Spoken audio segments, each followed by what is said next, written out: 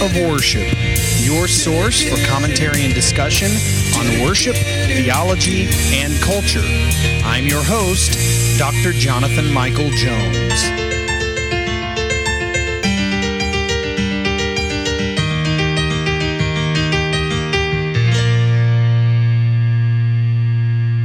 Well, hello, good day to you, and welcome to the Act of Worship podcast. This is Dr. Jonathan Michael Jones, continuing the Psalm Project, and it brings us today to Psalm 39. We are getting through this. I expect this entire project to run through probably at least half of 2023, which would make this a year and a half, maybe even a 2-year project, as I'm trying to do 2 a week. Last week, I did not, obviously, put out a podcast. I took a break from it, so for those of you, the 2 or 3 of you that listen, I apologize.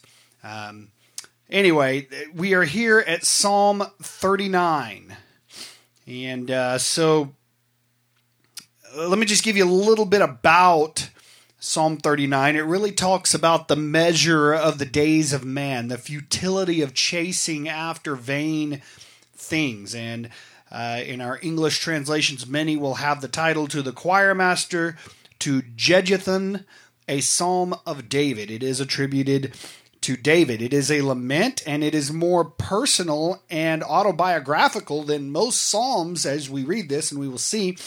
And the author here seems to have been an older, more reflective person, similar to the writer of Ecclesiastes. You'll see his anger in verses 2 or 3, and it's not unlike Job's anger in the book of Job.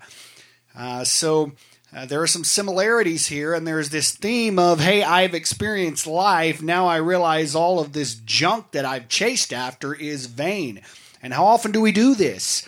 As human beings, how often do we think, if I could just do this one more thing, if I could travel to this one place, or get this much more money, or get this one degree? I'm guilty of that. If I could do any of these things, then I will be satisfied. And it never satisfied. It always leaves us wanting more. So let me read Psalm 39, beginning of verse 1. I said, I will guard my ways that I may not sin with my tongue. I will guard my mouth with a muzzle, so long as the wicked are in my presence. I was mute and silent, and I held my peace to no avail. And my distress grew worse. My heart became hot within me. As I mused, the fire burned. Then I spoke with my tongue. O Lord, make me know the end, and what is the measure of my days. Let me know how fleeting I am. Behold, you have made my days a few handbreadths, and my lifetime is as nothing before you. Surely all mankind stands as a mere breath. Surely a man goes about as a shadow. Surely for nothing they are in turmoil. Man heaps up wealth and does not know who will gather. And now, O Lord, for what do I wait? My hope is in you. Deliver me from all transgressions. Do not make me the scorn of the fool. I am mute. I do not open my mouth, for it is you who have done it. Remove your stroke from me. I am spent by the hostility of your hand. When you discipline a man with rebukes for sin, you consume like a moth what is dear to him. Surely all mankind is a mere breath. Hear my prayer, O Lord, and give ear to my cry. Hold not your peace at my tears, for I am a sojourner with you, a guest like all my fathers. Look away from me that I may smile again before I depart and am no more. So David here begins this psalm by speaking of the tongue. And I'm reminded how often Scripture speaks not only of the heart, but of the tongue. And Scripture, Jesus said, out of the overflow of the mouth, or of the heart, the mouth speaks. And so what is in our heart will come out in our tongue.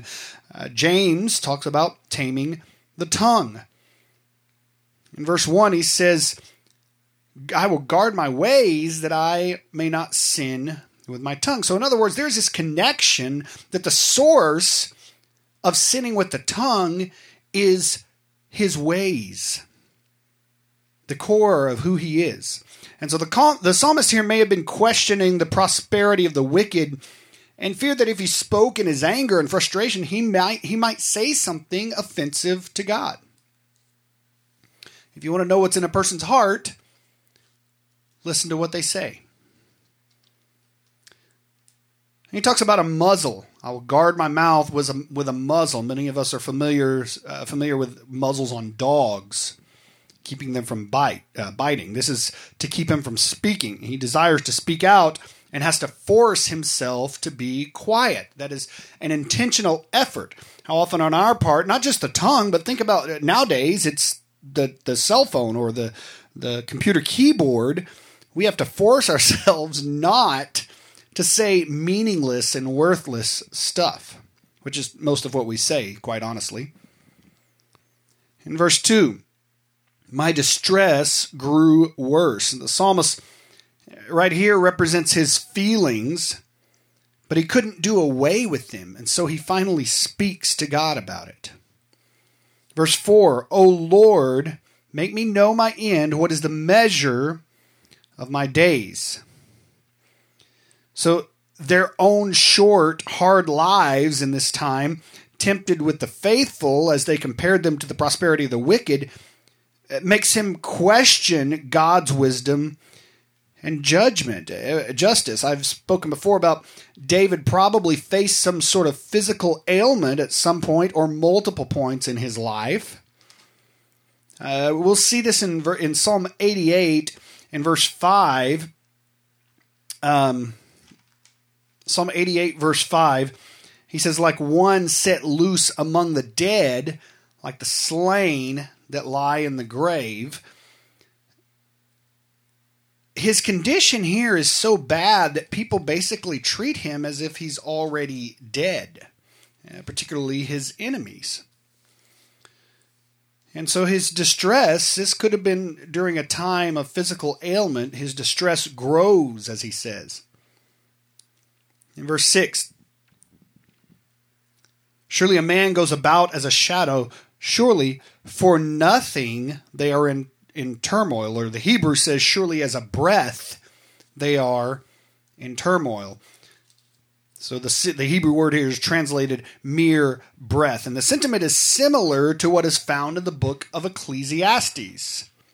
Let me read you Ecclesiastes chapter 5, beginning in verse 8. If you see in a province the oppression of the poor and the violation of justice and righteousness, do not be amazed at the matter, for the high official is watched by a higher, and there are yet higher ones over them. But this is gain for a land in every way, a king committed to cultivating fields. Ecclesiastes goes on, in verse 18 it says, behold, what I have seen to be good and fitting is to eat and drink and find enjoyment in all the toil with which one toils under the sun, the few days of his life that God has given him, for this is his lot. Everyone also to whom God has given wealth and possessions and power to enjoy them and to accept his lot and rejoice in his toil, this is the gift of God. For he will not much remember the days of his life because God keeps him occupied with his joy in his heart. In other words, this stuff that the wicked, and in this case, the wicked who are wealthy and seem to be experiencing joy, the stuff that they work for, this is the measure of their reward. Whereas for us who follow God, no matter how bad things get here on earth, our reward is infinitely greater.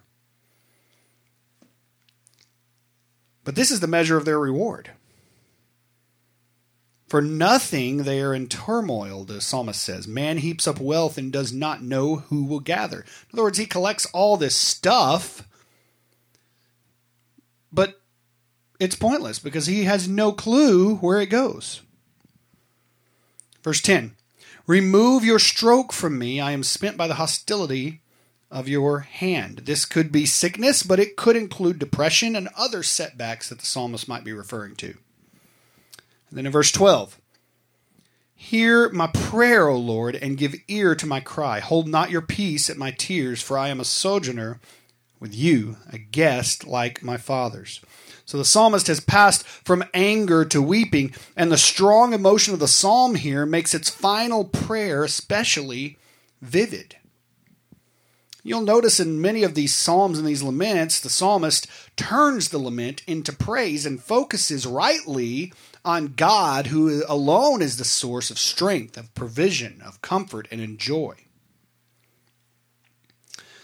And so it's a relatively short psalm. It did turn out to be 8 stanzas. So here is Psalm 39. Thank you for listening today to the Active Worship Podcast. This is Dr. Jonathan Michael Jones.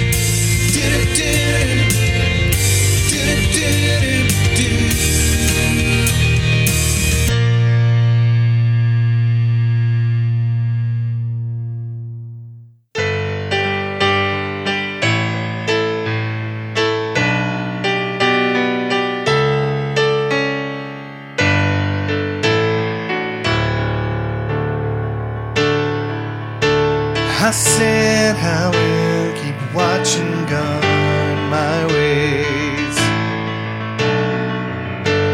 and I will keep my tongue from sinful stain. As with a bridle I will keep my mouth while in my presence wicked men remain. Silent, I ceased from speaking any good. My heart within was hot, my sorrow stirred.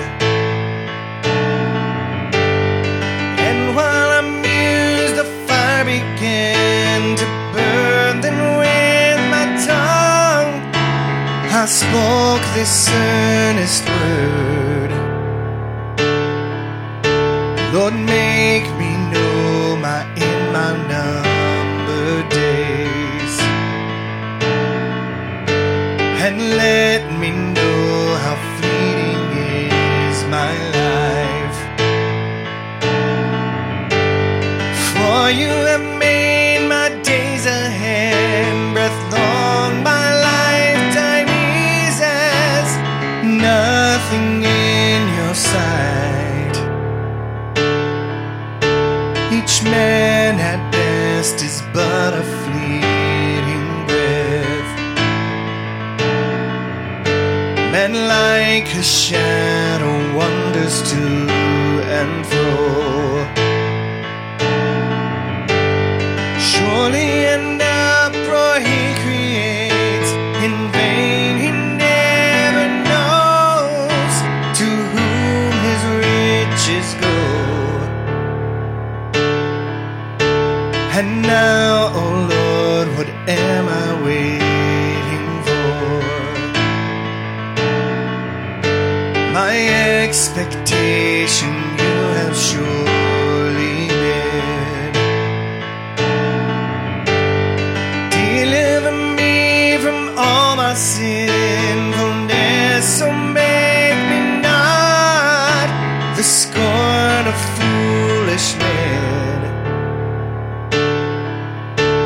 I held my tongue, I opened not my mouth. For this affliction came at your command. But now remove your plague away from me. I am consumed beneath your chastening hand. With your rebukes you chasten me for sin.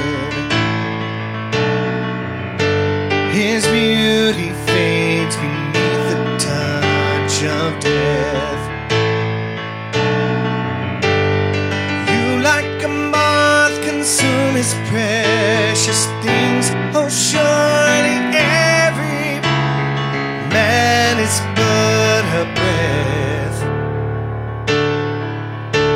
Lord, hear my prayer and heed my cry and tears.